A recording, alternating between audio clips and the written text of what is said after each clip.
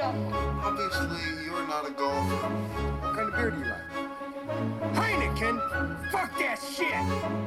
Pabst Blue Ribbon! You take drugs, Danny? Every day. Good. So what's the problem? I don't know.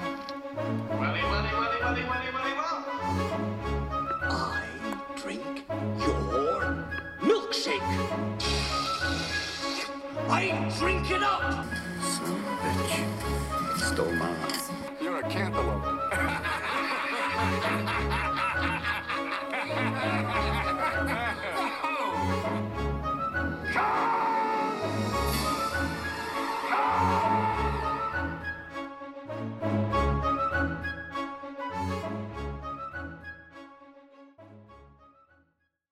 And we are back. Welcome back to the show. This is WTM Watch This Movie. I am your host, Eric Mulder. Eric, he is a bad man. Still a bad man. Still a bad man. Not to be confused with Eric the Bike Man. Local reference. Are they nationwide yet? I think they're only in the upper Midwest. They used to call me Bike Man in college because of those fucking commercials. Eric the Bike Man. And then there'd be like a little chorus of like women and kids like, Eric the Bike Man. Yeah. That's It was like Jones and like his like group of friends, because we used to live by each other in these apartment complexes. That's where I first met him and a bunch of people from his hometown. Yeah. And I started hearing Bike Man all the time, and I didn't know they were even talking about me. Like, fucking Bike Man, I was drunk last night, or blah, blah, blah, something. And I'm like, who the fuck is Bike Man? And they're like, you're fucking Bike Man. They're just talking about you in front of your face. You don't even know what. Like, they weren't trying to hide it. They just thought I knew. They thought you knew that you were the Bike Man. Yeah. They thought it was obvious I was not aware. that Eric is the Bike Man. Well, I am the Bike Man, and you are the Wolf Man. That's right. Wolfman's got nards. My nickname's not as obvious because it's somebody just randomly called me the Wolf Man. At work. Yeah. You still have that shit pinned up on your cubicle? Sure do. Oh, yeah. Been there for since I've been there. So. Oh, you betcha, yeah. Yeah. Well, today is Thursday, the 5th. Thursday the 5th. You know what that means? 8 days away. From Friday the 13th. Dun, dun, dun. Well, there was already a Friday the 13th earlier this year. Was that over the summer? I forget what it was. I don't remember. Probably. Yeah, but there was a Friday the 13th last year, too, I believe, also in October. Was it on October? I don't know. There's at least one every year. There's going to be at least one every year, right? Sometimes it doesn't happen. Well, there's got to be a month that starts on Sunday at least once a year, right?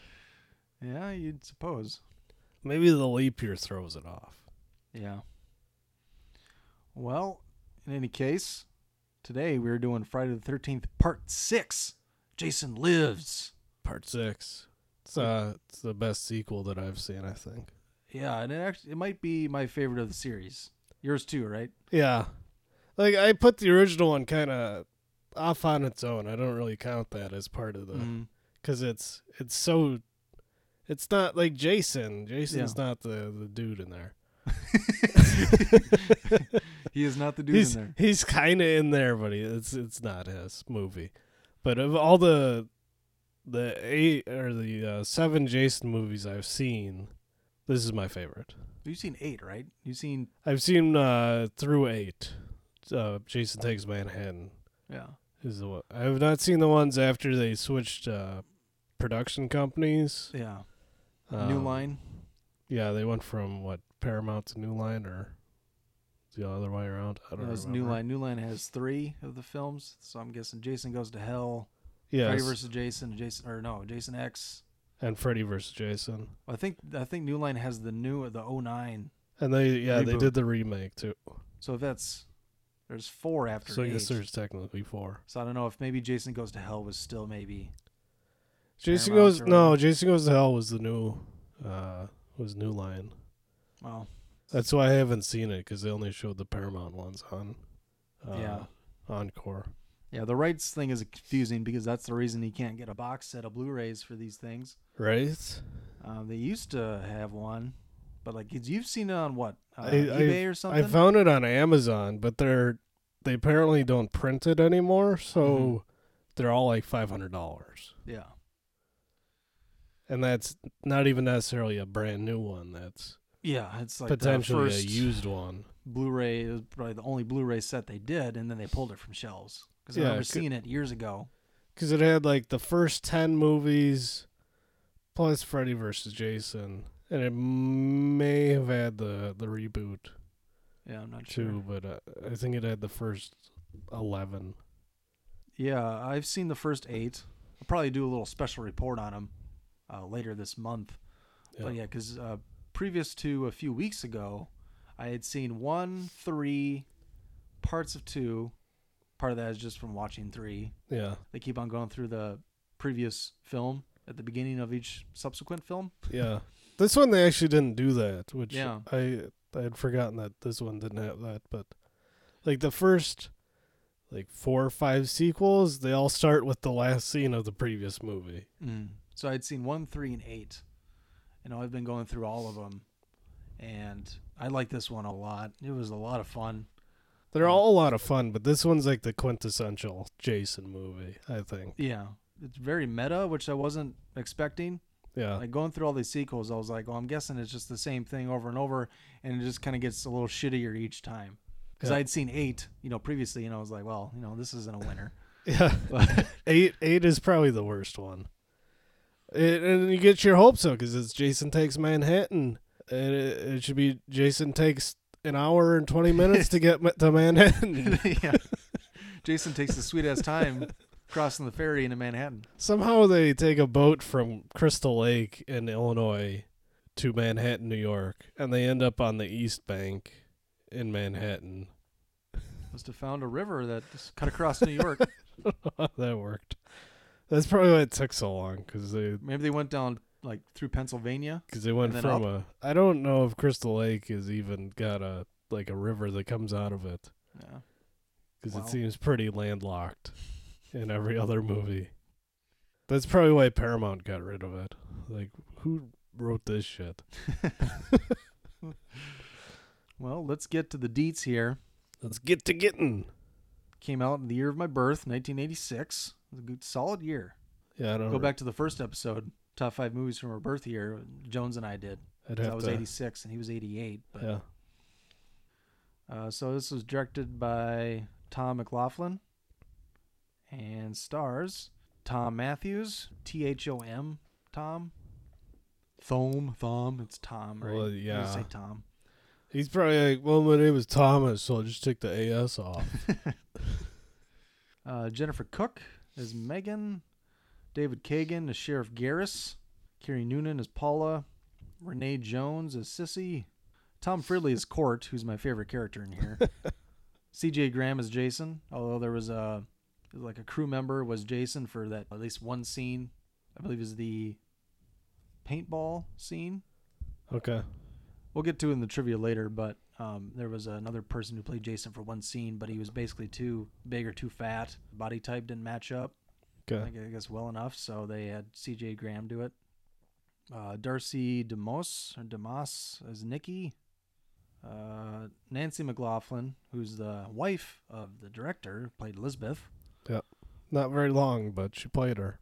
Tony Goldwyn as Darren, played her boyfriend in the movie. He's the guy from Kiss the Girls. Remember Kiss the Girls? Never saw it. I remember it, but I never saw it. They used the one of the bad guys in there. Spoiler. That was it was Morgan Freeman, right? Yep, Ashley Judd. Didn't they make a movie with Tyler Perry playing that character? Yeah, because they did. At first it was Kiss the Girls. Then along came a spider. Morgan Freeman reprises the role. And then, 15 years later or so, they're like, well, Morgan Freeman's 70-something. It was Alex Cross. That's what Yeah. it was. They're like, oh, well, Tyler Perry will do it. He's got action star, thriller, detective type movie written Did he all get over to him. wear a dress in that movie? Fuck if I know. Although he did some other serious stuff. He was in Gone Girl. Yeah, actually, I liked him in there because as soon as I saw him, I was like, fucking A, Tyler Perry's in here.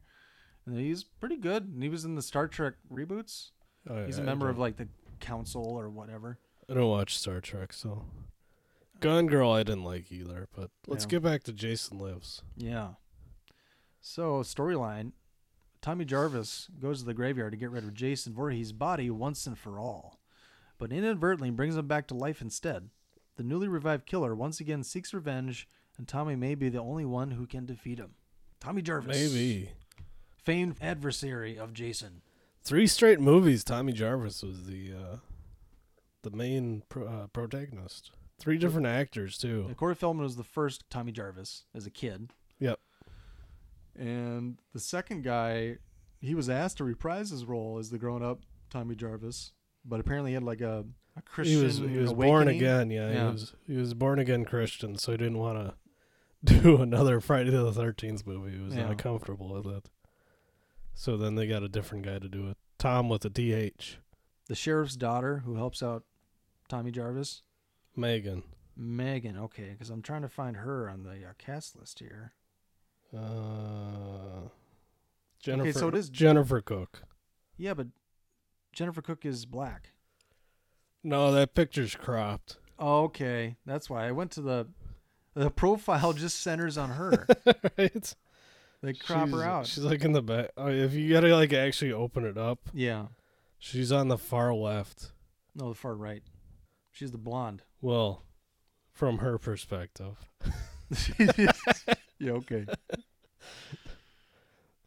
Because that's how I describe pictures all the time, from the perspective of the person in it. Well, anyways. So the movie starts out, Tommy Jarvis and a buddy of his from the insane asylum, basically. Did you name him? Ron Palillo played the buddy. Okay. A.K.A. Horshack from Welcome Back, Kotter. Rest in peace. And Tommy Jarvis has the bright idea of basically kill Jason again, send him to hell. Yeah. Because he's freaking out. It's irrational. It just doesn't make any sense. And his buddy's like, "Well, isn't he dead? Like, what more do you need?" If you see him in a grave, it's not going to change anything. Yeah. It'll change your. It's not going to change your hallucinations, hallucinations, and paranoia and whatnot. But he's like, I got to do it. I got to make sure he's dead. He's like, well, seeing him won't end it, but destroying him will. Yeah. He's like, I got to send him to hell. I'm like, well, what the fuck are you talking about? It's like, you can't kill him. He's already dead. So, yeah, we get an irrational, I guess, MacGuffin or reason this story moves forward. Yeah. So they go to the graveyard, dig up Jason, open up the casket, and he's Maggots decomposed. and worms and he starts going nuts. He grabs like part of a fence and he just starts stabbing him. And yeah, there's the metal fence around the cemetery. He just pulls a post out and just starts going to town on him, stabbing him in the chest with it, and then he gets it stuck in his chest. And just coincidentally, there's a lightning storm. Of course. So obviously the lightning hits the metal rod, the pole, and brings Jason back to life. And is like worm. Well, he still has like some worms and shit, but all of a sudden he's like not really decomposed anymore, because it was basically just like a dusty skeleton kind of covered in ratty clothes. And Tommy, of course, brings the mask with the famous hockey mask and throws it down in the grave as Jason's laying down there with the metal rod in his chest, so he can just put his mask back on. Yep. He was going to burn him. Yeah, he was going to burn them all. Yeah, he brought some gasoline and shit. He actually throws some gas on Jason, but it's raining, so his matches get wet, and he can't light them on fire. But then he lets his friend just get impaled in the chest. Yeah, he makes quick work of him. With actually, Jason punches a hole through his chest, which was pretty sweet. Yeah. But so then Tommy just basically runs off. Well, do you want to talk about the opening credits? Oh, that's right. I almost forgot. Yeah. So it's Jason, he punches a hole through Horshack's chest. Tommy runs off, and then he puts his mask on. Mm-hmm.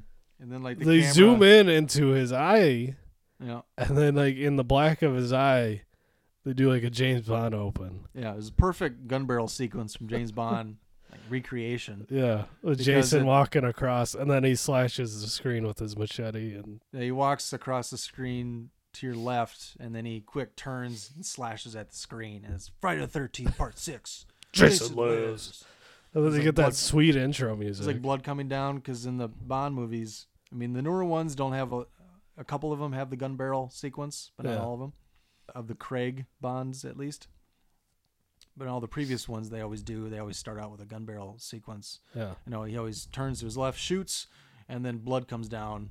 The barrel will shake, like the person got hit, and then blood will come down. Or red. It was like GoldenEye video game. You die, blood would go down the screen. So I thought that was a cool nod, and I was really taken aback. I'm like, did they just fucking do a James Bond reference? Yeah. This movie just went up in my book. All these movies have the sweetest like throw to the opening credits. This one's no exception, but like all of them are sweet, and then they got just amazing intro music, you know, over the credits. Speaking of the music, Alice Cooper has 3 songs in this movie. Yeah, including. I was surprised they got the rights to all those because he was big at the time. Well, he wrote the theme song for the end credits, like specifically for this movie. That's because cool. It was the man behind the mask or whatever it was called. Yeah, I have it. It's part of my trivia, so I have the song listings later. I know "Teenage Frankenstein" is one of the songs. Yeah, I can't remember what the other one was. But yeah, anyways, so yeah, awesome James Bond reference. Another thing I thought was funny when they first get to the gravesite. So they're standing over the grave, and like the whole time, you know, his buddy's like, you know, this is dumb. I shouldn't be doing this. He's like, just wait a second, and he was like, really, just wait a second while you dig up someone's grave. You're gonna be there for fucking hours. Yeah. He's like, just hold on a second, quick. It's like, wait, what? Well, he dig up his grave. He gave him a shovel. He's like, you're helping me. like, dude, you didn't say how to dig up a grave. Yeah. I thought we were just gonna, you know, light a fire or something.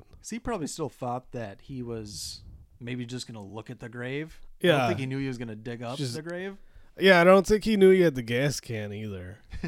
That was a surprise. Well, he didn't realize till about halfway there that the mask was in the back seat of the truck when they were driving. And he's like, oh, well, maybe we should not do this. Just wait a second. Just got something to do real quick. So, yeah, Tommy's still not well. Yeah. So, yeah, let's go to the clip where Tommy runs hysterically into the police station.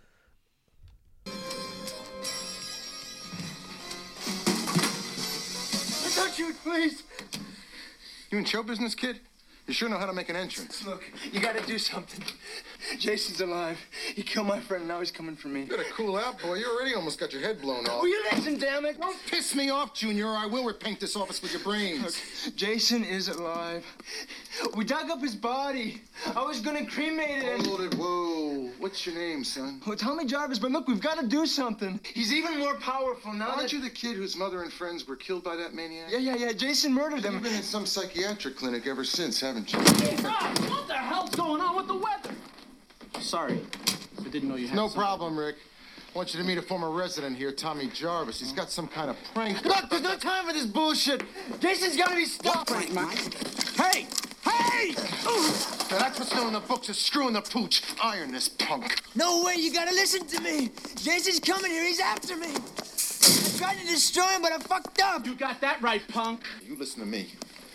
I'm sorry about what happened to you and your folks years ago, but no one in Forest Green wants to be reminded of what that maniac did here. That's why we changed the name. People want to forget this was Crystal Lake, and they don't need some kid stirring up Jason shit again.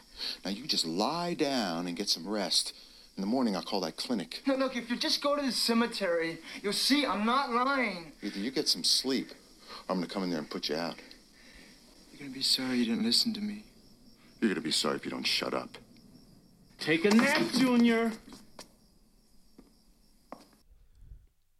There could be like a top 10 list of just threatening lines that the sheriff says to Tommy Jarvis for this movie. Right. Like every scene he's in, there's like 2 or 3 like metaphors for what he's gonna do to him. Gonna repaint my office with your brains. It's like, fuck, you're gonna kill this kid?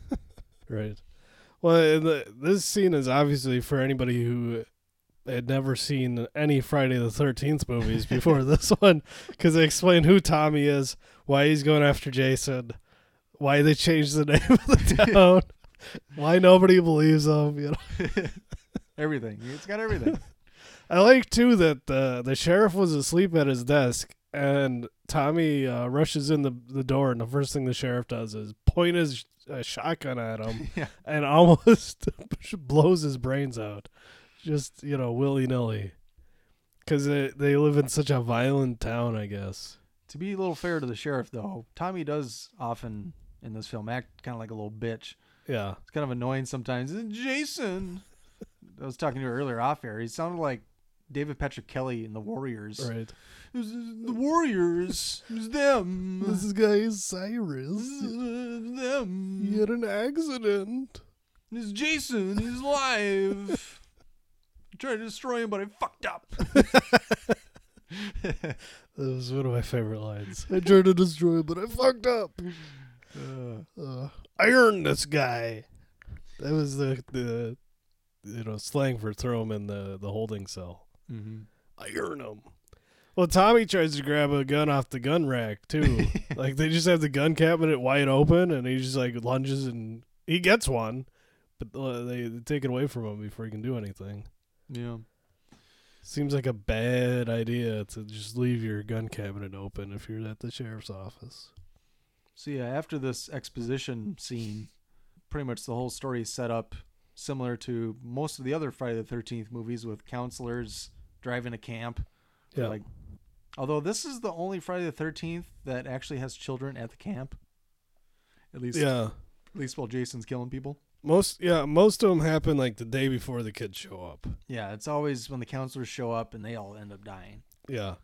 Because Because he hates counselors. Yeah. Well, they weren't fucking paying attention to him and he drowned. Yeah. Or did he? Well, well, you find out later that the only way they can kill Jason is if they bring him back to where he drowned. Or just leave him buried after you killed him and not electrocute him back to life. Maybe that would Right? help. Like he was dead for a whole movie, dude. Several times.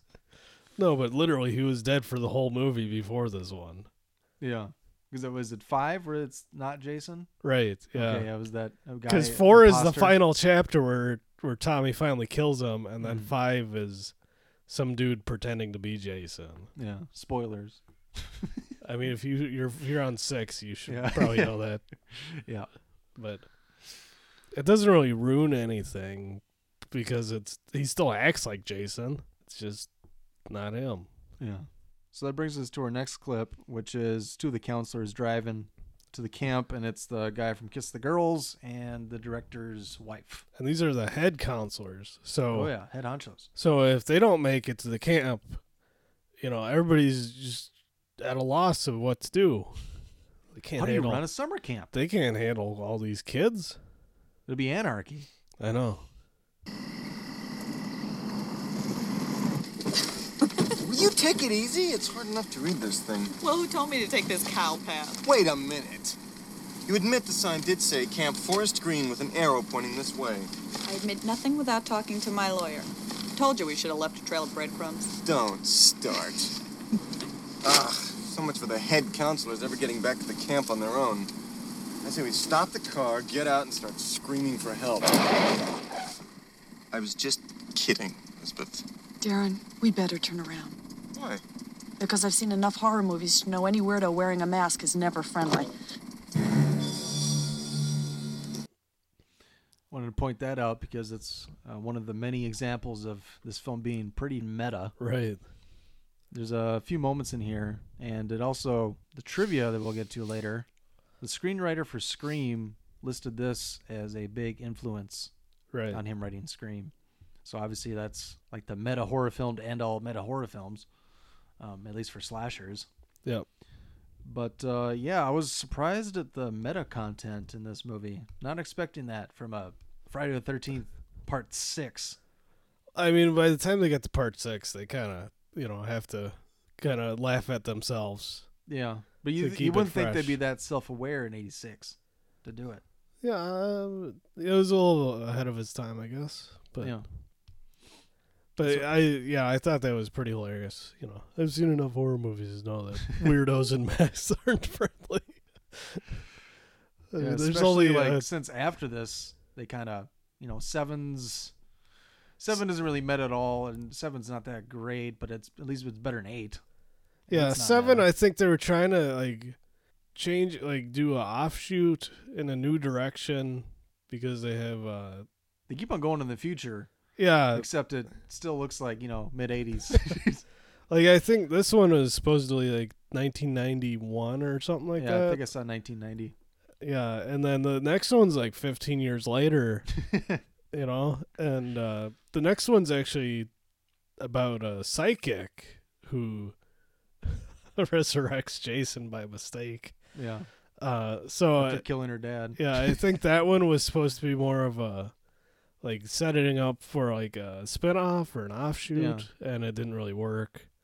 Because I think I read they had a TV series, Friday the 13th TV series, and like number 7 was either like kind of a lead into that or like a spin-off of the series, or it was meant to like build on the Friday the 13th franchise away from Jason, and it didn't really work. Yeah. Because Corey Feldman in 4, when he kills Jason, that was like kind of like the end of it, and then that was the final. 5, yeah, he's like, oh, Tommy Jarvis has grown up, so that's like at least like 10 years after the 4th. Right.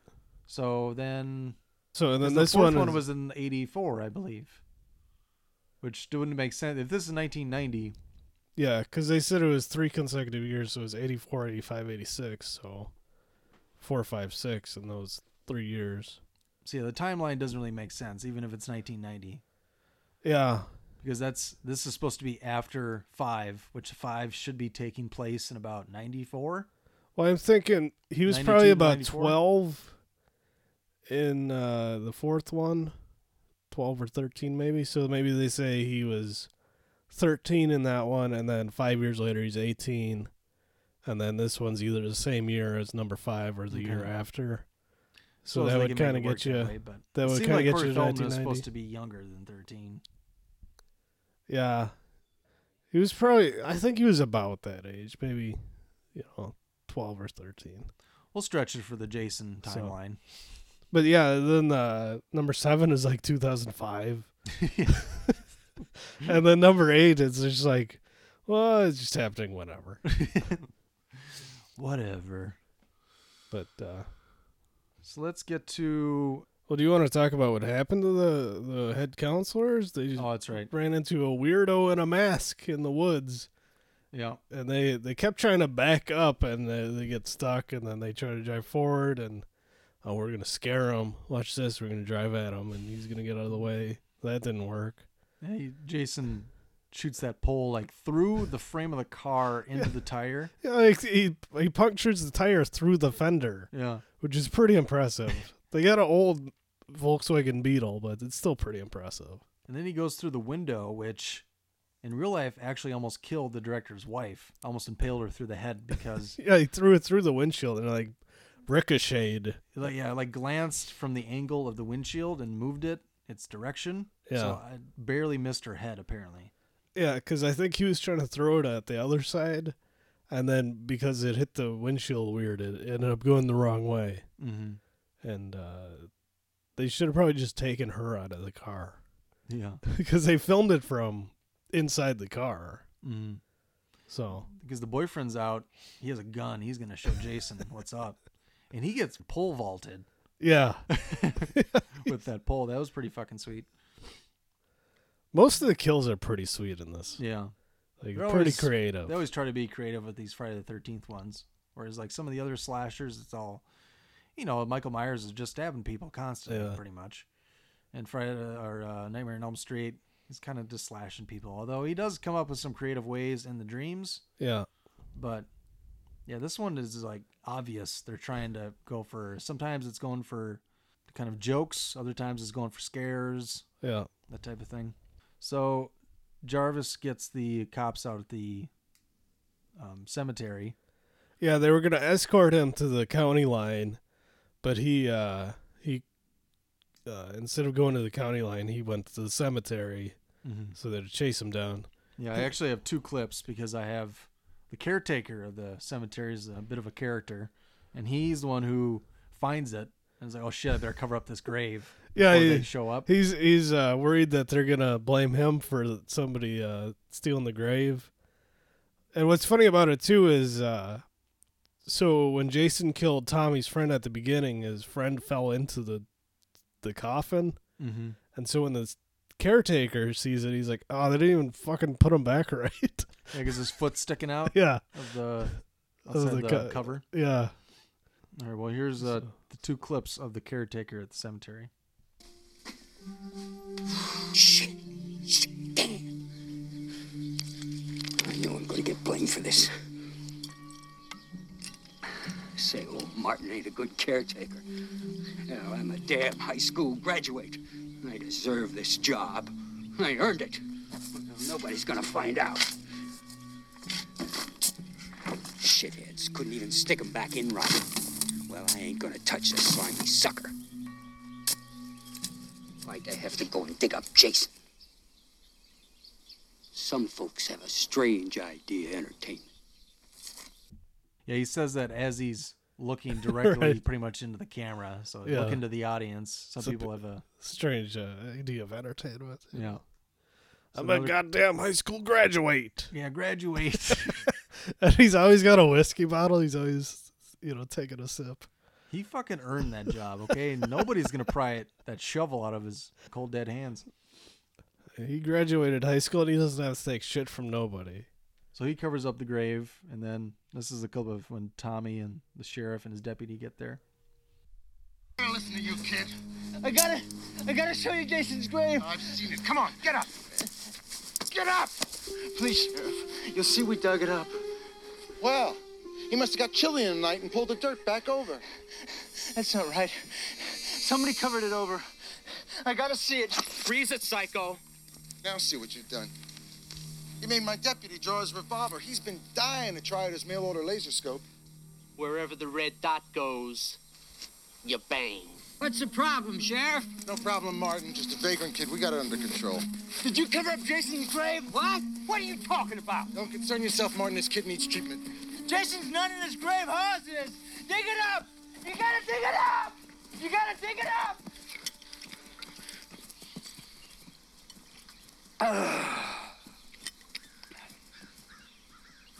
Dig him up? Does he think I'm a farthead? I saw some stupid piece of trivia on IMDb that said this is the only time in the Friday the 13th franchise that the word fart is uttered. I'm like, really? Somebody fucking wrote that? There were more thumbs Prove up it. than thumbs down, too. It's like, yes, this was helpful. I found that interesting.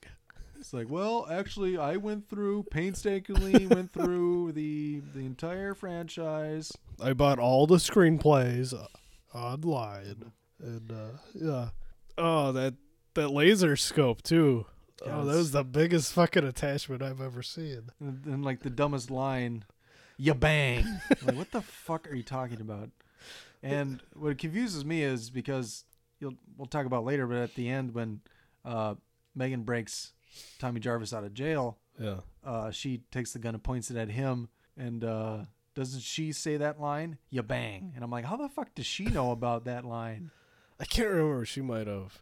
I don't know if Tommy said it If still she- behind the bars, Maybe. but If she did, I didn't think of that she wasn't there when. Maybe he's just going around saying that. yeah, there might be a second time that he says it later in the police station, but He's the stereotypical dumb deputy. Mhm. Like, has there ever been a smart deputy? I don't think so. Like, they're all dumb. And I think it's Andy Griffith's fault. Him and Don Knotts. Yeah. They just started that trope of the deputy's got to be a retard. But at least he doesn't have his one bullet in his shirt pocket.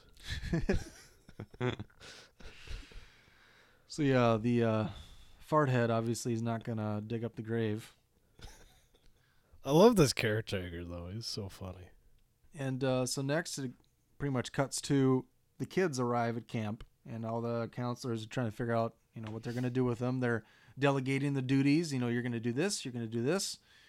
And Court is teaching them, they say sports, but they're like, well, he's teaching them Boy Scouting, which is like, it's not a fucking sport. But anyway, he's teaching them to be a Boy Scout. But my favorite dialogue from the whole film is Court explaining what Indian markers are. So this is... Do you want to describe what Court looks like, though?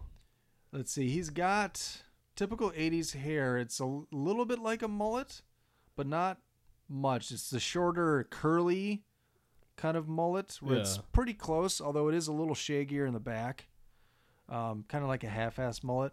He's kind of like a little bit of a stereotypical jock. More of like a stoner type of jock type character. He's always got like headphones on, listening to music. And he's like I guess he'd be like the hot guy in the group, pretty much. He's got one earring, and he always wears a crop top. Yeah. Always wears a cutoff shirt. Yeah, he's my favorite character in here. Court's the man. But this is him explaining Indian markers to children. Listen, you obviously don't know anything about Indians, okay? Probably none of you do. Look, here's a story. These are called Indian markers, okay? Let's just say you have a chief, right? And he dumps his squaw or his wife or whatever, and he decides, hey, I'm going to pick up with another one. I'm going to take off with her. So he takes off, leaving his son with the mother, and all of a sudden, a week or two later, the son wants to catch up with his dad, right? He wants to learn how to shoot a bow, stuff, kill buffalo, whatever these guys do. So what happens is he comes along, sees the rock, says, Dad, hey, he went that way, obviously. And so what happens is he comes up, knocks them all down before the mother catches up, because he don't want to see any of her anymore. So, pretty much that's the basic story. Tells you where they go. If this is as exciting as it gets, we're in big trouble, dude. Big trouble, dude. Oh, those two kids are always making smart remarks, too. We'll get to one later, but yeah, God, there's always something. Court's so fucking funny, if he wants to shoot a bow, kill buffalo, whatever these guys do. He wants to, dump a squaw or his wife or whatever. Funny thing is, like, what he's talking about isn't all that inaccurate, but the way he's describing it, the words he uses are just totally fucking incorrect. The way he's like, what he's saying is pretty or like kind of true, but the way he says it just completely not true. Ignorant. Yeah. Fucking hilarious.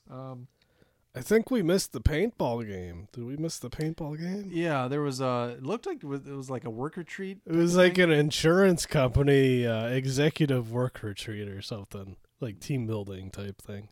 Yeah, these two guys are out in the woods. And there's one guy's really into it, and the other guy just wants a sandwich. Yeah, Jason comes along, and they get shot by a female executive who they thought had already been dead, and they get pissed. And then there's some other guy who's kind of off on his own doing his like commando shit, rolling around and hiding behind bushes and trees. Mm-hmm. And he's got a machete, and luckily for Jason, he gets to that guy first. Got to get his machete. And now he's got a machete. Yep, and then he dispatches of the next two guys after they shoot him a couple times with the paintball gun. Right. I think he beheaded 3 of them at once, didn't he? I think he did a 3-for-1. I can't remember because I thought it was just the two guys that were together. Well, they were being escorted by the woman because she had killed him. Yep. And I think he got all 3 of them. Just plopped their heads off. Yeah, body count in this movie, 18. I didn't see it on this movie, but I know there was one of the sequels that I read that the production company required them to do at least 1 kill every either 5 or 10 minutes. Okay. And I think they did pretty good on this one, keeping that ratio of at least one person dying on screen every 10 minutes or less. Yeah, the movie's 86 minutes, which it's the shortest movie in the franchise. Yeah. So 18 kills, what's 86 divided by 18? And you could say it's a lot of quick math. 84, counting for credits and whatnot. Mm-hmm. But yeah, it's pretty quick. It's less than 10 minutes. So that was it didn't make a whole lot of sense, to be honest, that they had this paintball game going on. Yeah, well, they just threw a a reason to get his machete. Yeah. That's what they used it for. But And then there was another couple that was just camping out, and yeah, that was the they're drinking champagne at like a picnic, and she's trying to convince him to have sex, and he's like, "No, we're just worked out, or I'm not feeling too good. Yeah, I'm kind of tired." And I think he had just proposed to her. They were dressed up. I think he just gave her a ring. He just put a ring on it. All the single ladies. And then he didn't want to, do it, but then she convinced him. Yeah, they're, oh yeah, fuck it, let's do this. Jason got them 2 for 1. Yeah. The caretaker was in there too. Yeah, he was. Just before that, he was drinking his whiskey bottle. He says, "You'll be the death of me." Darling, Christine, you'll be the death of me. Calls it like Christine and darling. Yeah. Did you get that clip or no? No, I didn't. Just because it was some of the audio wasn't just all that clear. It was just him getting lost. Yeah. On the like a path in the woods, and then he throws after he empties it in his mouth. He just throws it up over his shoulder, and he's waiting for it to hit the ground, and it never hits the ground. Yeah. Because Jason catches it, and then he breaks in his hand, and then he stabs the guy with his whiskey bottle. Yeah, like right in the neck. And it's literally the death of him. Another meta moment. Whiskey, you'll be the death of me. After that, there's some scenes like at the police station when the sheriff's daughter, like her friends show up and Tommy's in jail. Yeah, it's kind of where they kind of first talk. Well, and they're worried about their friend Lisbeth. Mm-hmm. Who's got a weird name. Why isn't it Elizabeth? Yeah, Lisbeth Salander, the girl with the dragon tattoo. Her name's Lisbeth. Is she a real person? No, but neither is this one. I guess not. I guess not. It's a fucking movie, Wolfie. Oh. Okay. So yeah, she takes quite the shining, the sheriff's daughter does, to Tommy Jarvis, and pretty much just believes him right away. Which is funny because her dad's just like, stay away from him, he's a mental patient, he's nuts, and obviously she's going to do the opposite of what her dad wants. Yeah. Gotta rebel. Especially because her mom's dead. Mm-hmm. Why is there always a dead parent in these movies? I don't get it. I guess they didn't want to write the sheriff's wife into the movie. We only have so many lines that we can give people. Like, I don't know how to write for sheriff's wives. So yeah, the main girl, she's a real go-getter. Always trying to rebel against her dad at every moment, every chance she gets. Yeah. So where do we go to next? Jason finally kind of gets to the camp. Do you want to talk about the RV? Yeah, we could talk about that. That RV was a rockin'. Yeah, which is also notable about this movie, being the shortest Friday the 13th. There's also no nudity. Yeah. There's 3 sex scenes, but no nudity. Which is very out of character for Friday the 13th. Yeah, and all slashers in the 80s. Yeah. So it's like, where are the tits? Right, yeah. It's actually kind of cool that they don't have nudity in this one, just because it's like, well, why the fuck don't they have nudity? Yeah. It's like, it sets it apart from the others. I mean, you don't really notice it, honestly, like, unless you're going in looking for it. It's almost like it doesn't take away from the movie. Yeah, it gives like a little more credit to like the meta-ness of the movie. Or like, hey, these guys were actually, like, they didn't just stumble into this being a decent movie. Yeah. Or some of it was pretty well thought out. Yeah. With the meta nature, and then certain things like, they didn't just throw tits around. Right. Even though they could have, because that would have been... They easily could have. Poking fun at the previous installments, just have, titties willy-nilly, but yeah. This will change of pace, I suppose. Yeah. So Court's in the RV, and it's rocking. Yeah, as he's listening to music. He's got a girl riding on top of him, and she's like, don't finish yet. Wait till the song's over. He's like, how long? 2 more minutes. He's like, oh, what the fuck? You want me to throw this into the tub when White Rabbit peaks? Sure. What are friends for, man? So he's like just trying to hold on. He's trying to not finish. And Jason cuts their power cord, and all the power goes out in the RV, and he finishes. And he's like, what the fuck? Like, wasn't the song over? This guy Court. Yeah. Oh, man. What a So character. Jason was outside and he sliced the power cord. Yeah. So they go out to investigate. They're looking around, and while they're looking around, Jason There's a goes, couple false jump scares outside because Yeah. I think she goes out to look and then Court just pops up behind her. Yeah. And Scares her. And anyways, yeah, he sneaks in unbeknownst to them. Yeah, And he's so- hiding in the bathroom. So they decide to drive off because it's it's the girl's uncle's RV, and she can't let him know that she had taken it. Well, that and they found the electrical cord sliced and cut by someone or something. So like, let's get the fuck out of here. Let's get out of there. And Court's driving, and he's driving like a fucking maniac. Blasting the music. Like, I never drove a house before. Yeah. This is pretty sweet. He's got some good pickup for a house. And like the girl's like going, she's like trying to walk around in the back, and she's just like falling over, and and then Jason pops out of the bathroom, and she's walking up, snatches her in there, and he just assumed that she went to the bathroom. He's like, "What are you doing? Taking a shit?" He's like, "Oh, turn this up louder, yeah." Listen to this part, yeah. He's just rocking out. I think that's when they were playing Teenage Frankenstein. Was when Yep. he was driving the RV. But Jason puts the girl's face through the wall. That was a really cool shot because it was like through the metal. Yeah. What do you call those things that you'd see at like specialty shops that would have all those pins? So like you put your hand, I know and what all the pins would I don't know raise what up. they're called, but I know what you're talking about. Kind of looked like that. Yeah. Like her face was imprinted through the Like- thin metal wall of the bathroom. Right. So that was pretty cool. And then, he puts a machete through Court's face. Well, Also through the cool. side of his head. As he's going about 60 miles an hour down the highway. Yeah, it was like Dark Knight when Two-Face shoots the driver. Right. And Jason doesn't even put on a seatbelt. He just, fuck it. He's just like standing next to him, puts the machete through his head, and then They're going like 60. Yeah, then the RV just flips because nobody's driving it. Because that's what, when there's nobody on the wheel, that's what things do. They just flip. Well, if any, he might have fallen on the wheel and turned it. Yeah. But yeah, it was pretty impressive. And then Jason just gets out, and the whole thing's on fire, and Jason doesn't give a fuck. He's fucking Jason.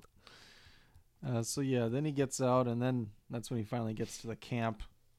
Kind of one by one, he's lured people out because a lot of the girl counselors think the men are playing jokes on him. Yeah. Whatnot. So there's a couple of them that go out. There's a little girl's cabin and like a little boy's cabin. Like the little girl actually sees Jason after one of the kills walking by the window. Yeah. So she goes to talk to one of the counselors, and I saw something, and I I'm saw a scared. monster. They convince her it's just a nightmare. He didn't see anything. Because he had killed the Like in Monster forget her Squad. name, but it was the black woman, the black counselor. She gets it first. It's like the black guy dies first. I mean, she doesn't die first, but Her name was Sissy, which that was Sissy. Okay. yeah. He pulled her out the window, and then they didn't really show her dying, but you could tell she was dead. Yeah. But I was gonna say, like, them convincing the girl it was just a nightmare reminded me of Monster Squad in our last episode when the kid had the mummy in his closet, and the dad opens the closet, doesn't look, and says, "Look, there's nobody there." Go back to bed. Go back to bed, kid. So that kind of reminded me of that. But yeah, this little girl, she's the only one that's seen Jason, and they're all convincing her that she hasn't seen him. Mm-hmm. But So they put her back to bed. Then once the counselor gets back to her cabin, doors opening, things like that, she's spooked, and then all of a sudden Jason, kind of comes out of nowhere and kills her. yeah. Just bloodies up that room, something awful. Oh my goodness. He threw her around a little bit.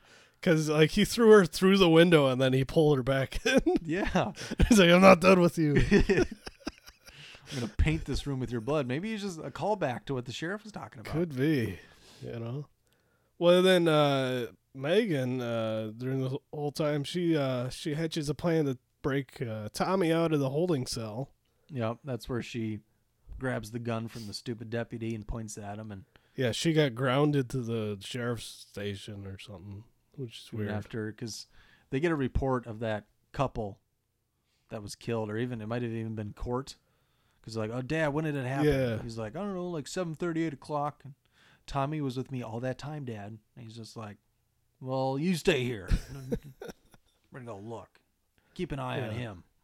Because they drove Tommy out to the state or the county line, and then Tommy came back, and then they put him in the cell, and then she got grounded, and they ended up breaking out, and she got a sweet ride. What was she driving? Was that it was a Camaro? Camaro? I think so. But yeah, she's driving on a sheriff's salary. Yeah, right. And that's her car. She ain't work. I mean, she ain't making much at the summer camp. Yeah, especially on her first day. I don't think they paid her in advance. Yeah, and it's like, well, you're working for a month of the summer, so if that. But I like she's driving him out to the camp or whatever, and she's like, "Get down!" So like the whole time, his face is in her crotch, and they keep doing the close-ups on her crotch. Yeah, there was a roadblock in front of him, and he's like, "Okay." He's just like sitting down there the whole time, just staring at her punani. Yeah, and eventually she gets stopped and has to fess up. Yep. But are they interrupted by screams from the camp? Is that how they end up going to the camp? I can't remember. Because sheriff and everybody, they all end up at the camp. I think, what happened? So the chase was before they locked the deputy up. Because he gets taken to the state or the county line, and then he comes back and he calls her from the convenience store, and then she goes and picks him up. Mm-hmm. And then they do the chase, and then they put him in the jail. Mm-hmm. And then they break out, and then he drives now. He's like, I'm driving. Yeah. And he drives them to the camp. I think they went to the camp because they had so many counselors die. Mm-hmm. Yeah. They're like, Court's dead, Elizabeth's dead. We should probably check out that camp. Yeah. So they go there, check it out, and the cops were there, still before them. And there was the one cop that was checking out the dock, and Jason gets him with like an arrowhead. He throws like an arrowhead at him and hits him right in the head. I believe it was an arrow, like the top half of an arrow that he throws. Yeah, I can't remember what he threw, but yeah, and then he lands in the boat, mm-hmm. and that's for later for Tommy to stumble into. And then which cop is shooting him with the pistol? Revolver? I think it was the sheriff was shooting him. Well, sheriff had a shotgun. Oh, it was that other dude that was. Because I thought it was weird that he shot him in like the face, but like his mask stopped the bullet. And I was like, since when a hockey mask fucking stop bullets now? I don't know. Yeah, the sheriff had the shotgun. It was the other guy. I think he wasn't the deputy, but he ratted out the daughter or something. Yeah, there was a couple of cops with the sheriff that wasn't the deputy. I think he was like a city cop or state cop. Maybe. Yeah, they had different uniforms. Because he wasn't sheriff's deputy, but he got his head smashed. Yeah, pretty good. And the sheriff got bent backwards, which was really sweet. I wasn't expecting that. I'm like, whoa, right? Got inverted. Oh my god, good stuff. I think because the sheriff was shooting him with the shotgun, and Jason kept falling back and then sitting up, and he get shot again, and he'd fall back and he sit up. It's like, yeah, I'm pretty sure the Undertaker stole that. Yep. But so he kills the sheriff, and Jason briefly goes into the little kid's room that they're hiding out in. But I do have a clip from just before that. The counselors had rounded up the kids when they finally figured out that something was going on. Yeah. And they had them all hide in this one cabin. Those two boys from the court clip earlier, they're talking to each other and they're like, we're dead meat. And then they hear some screams and whatnot from outside.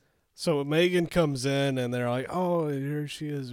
And then she's like, go hide again. I'm going to go get my dad. And so she runs to where the police cars are parked, and she opens the door, gets a surprise, and it's Sissy's head. Yeah. And so the kids hear her screaming at the sight of a chopped off head. And this is their reply.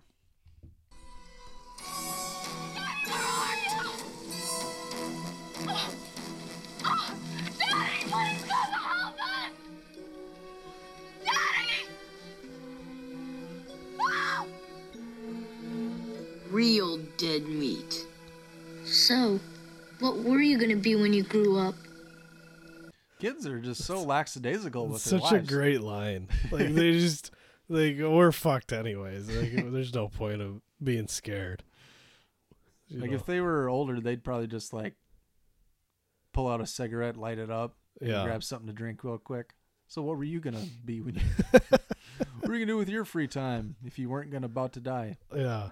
Like what were your dreams? What was your dream occupation?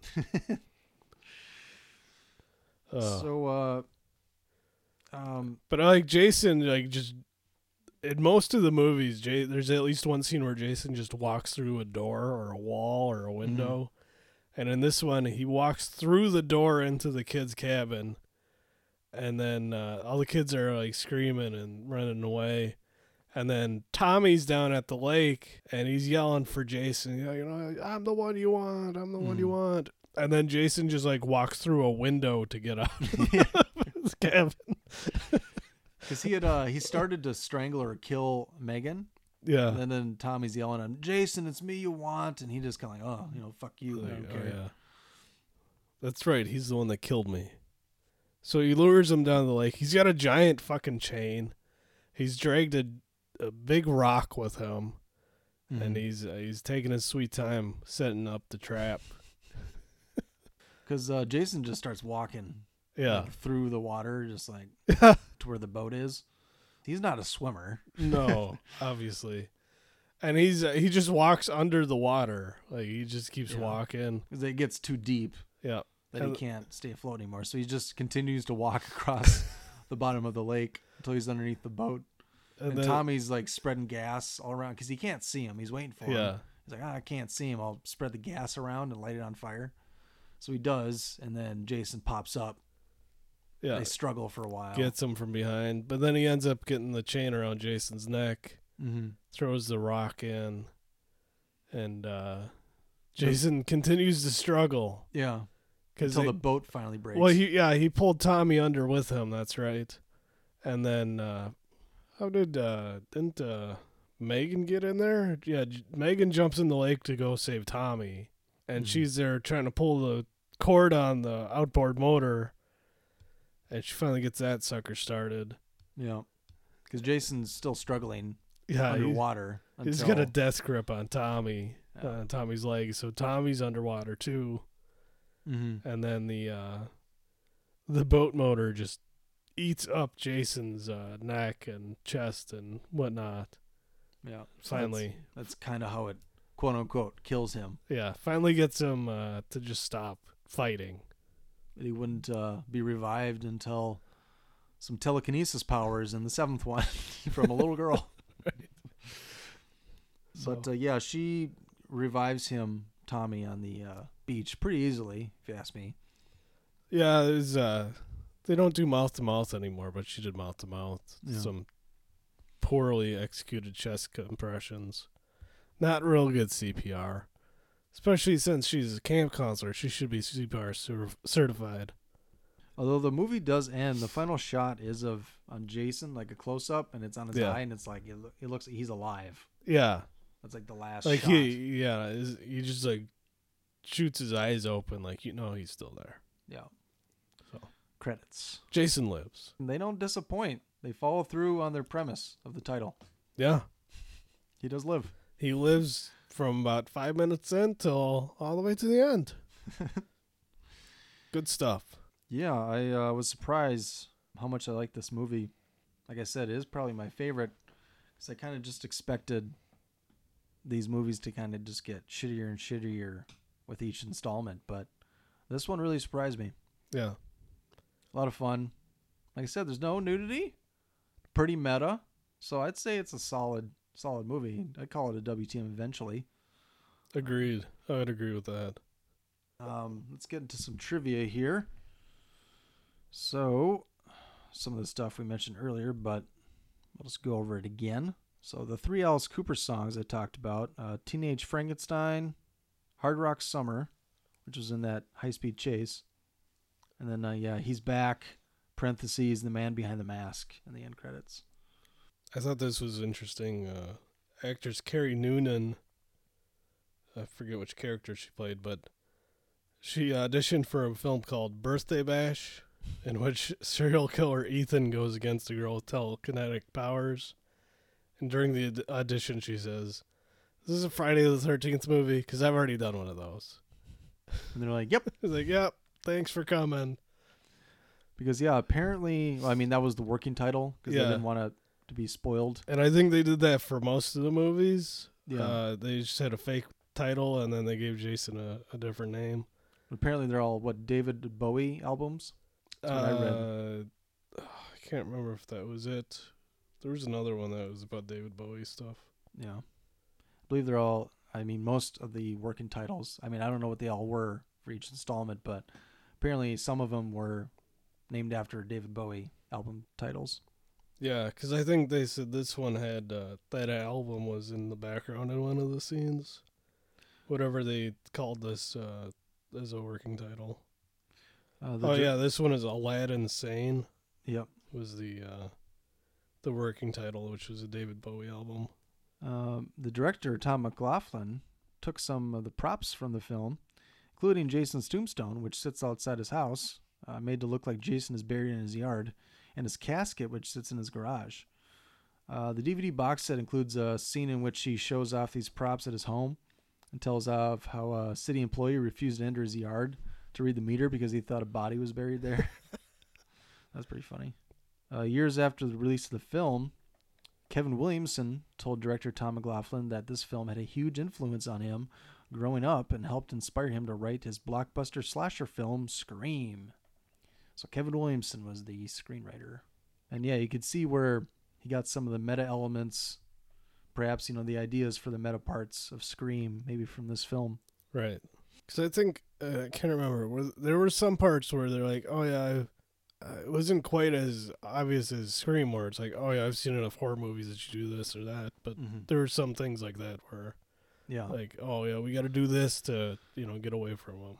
Yeah, and also like Scream, this movie pays homage to a lot of previous horror works. The film contains numerous references to other horror films and or people connected with them.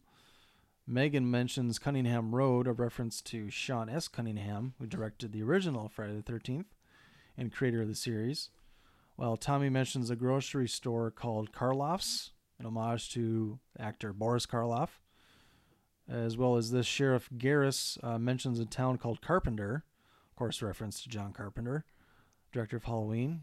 Named Sissy is maybe a reference to Sissy Spacek from Carrie, which is also based on a novel by Stephen King. Also, Sissy wears a jacket with the name Baker on the back, possibly reference to Angela Baker from Sleepaway Camp. So yeah, listen to our... It's one of our favorites here at WTM. Yeah, listen to our Sleepaway Camp episode. At least Jonesy, you weren't on that one, but Jones and I were. No, I watched it after that one, after you guys had recorded. Mm-hmm. Love Sleepaway Camp. It's on YouTube still, I think. Yeah, probably for free. And it's a decent quality because that's where I saw it the first time. Yeah, I don't know if you could get, much better quality than what they have because it was obviously early 80s. Mm-hmm. And even the DVD or Blu-ray isn't especially great. Yeah. Well, Blu-ray is pretty good quality, but anyways. But the source isn't exactly the best quality. It was a low budget, early 80s, horror movie. So yeah, this is what I was talking about. C.J. Graham playing Jason. The original actor played Jason was fired for being too fat, apparently. They recast the part with C.J. Graham, a restaurant manager with no stunt experience, but he had a military background as an army soldier. They made him perfect to take orders and execute stunts with military precision. Bradley's paintball scenes were not reshot, meaning he does play Jason for a very brief part of the film. After that point, it's all C.J. Graham. So it looks like that paintball scene must have been the only one without C.J. Graham. I saw one. I thought it said the guy who played Jason in the previous movie declined to reprise the role, and then he later regretted it. Yeah, there's been so many fucking people that have played Jason. Yeah, well, when you have a mask on, all you got to do is be a big guy. No lines. I forget which one is coming to Crypticon this year. One of them. I'm not. It might actually be C.J. Graham. I know it's a Jason from one of the middle entries. Okay. But yeah, because they usually get one or two Jasons every year. Kane Hodder played Jason for, would that be Jason X and like the newer ones? Yeah. I'm trying to think. He might have been in 7 or 8. I better make sure. I don't want to mess up Mr. Hodder's resume. Hodder was at the... I didn't go to last year's Crypticon, but the year before I was there and Kane Hodder was there. So he was, Jason X. Yeah, he was also in the Hatchet movies. I remember that. Or at least Hatchet 2, 3, I'm guessing 1. Yeah, he was in the first one, I think. I thought it was based on that book by the guy that wrote White Fang. I forget what that author's name is. Because I think we read that in school. Yep, so Jason Goes to Hell, he was the Jason in there. He also played security guard number 2 and Freddy Krueger's arm in Jason Goes to Hell. Freddy Krueger's arm. Yeah, I haven't seen Jason Goes to Hell yet, so I didn't know. I didn't know Freddy was in there. I didn't know that. Did not know that. They need to put that on Encore to complete the series. Yeah, those assholes trying to watch it for free. So, yep, Jason Takes Manhattan and The New Blood. So it looks like he did 7, 8, 9, 10. So yeah, he was, I guess people could kind of consider him the main Jason just because he did it the longest. Yeah. Anywho, I think that does it about does it for the fun facts, but you got anything else? No. I want to say about this film? I just say all these Friday the 13th sequels are pretty fun. This one's really good. 3 and 4 are really good. Yeah, 3 is a lot of fun with the 3D aspect. Yeah, even if you don't watch it in 3D, it's fun because they'll just put shit into the camera, specifically for the 3D effect. And even when you're not watching 3D, it's pretty hilarious because it's so obvious. But like I said, all of them are pretty good. You're probably going to want to watch them in order because they mostly except for a couple of them, start with the final scene of the movie that happened before it. Mm-hmm. So, but I would say check them out. Yeah. Well, reach out to us. Follow us on Twitter at watchthismovie @watchthisunderscore_movie. Email us at watchthismovie@yahoo.com. Please follow us, rate and review on iTunes and or Stitcher. And check out our website at WTMWatchThisMovie.com. Check it out. Other than that, we will check you later. Guess we'll see you around. All right, check you later. Bye. Wait, man, why are you always such a dork, man? What are you talking Check about? you later. Check you later. Hey, man, get off my case.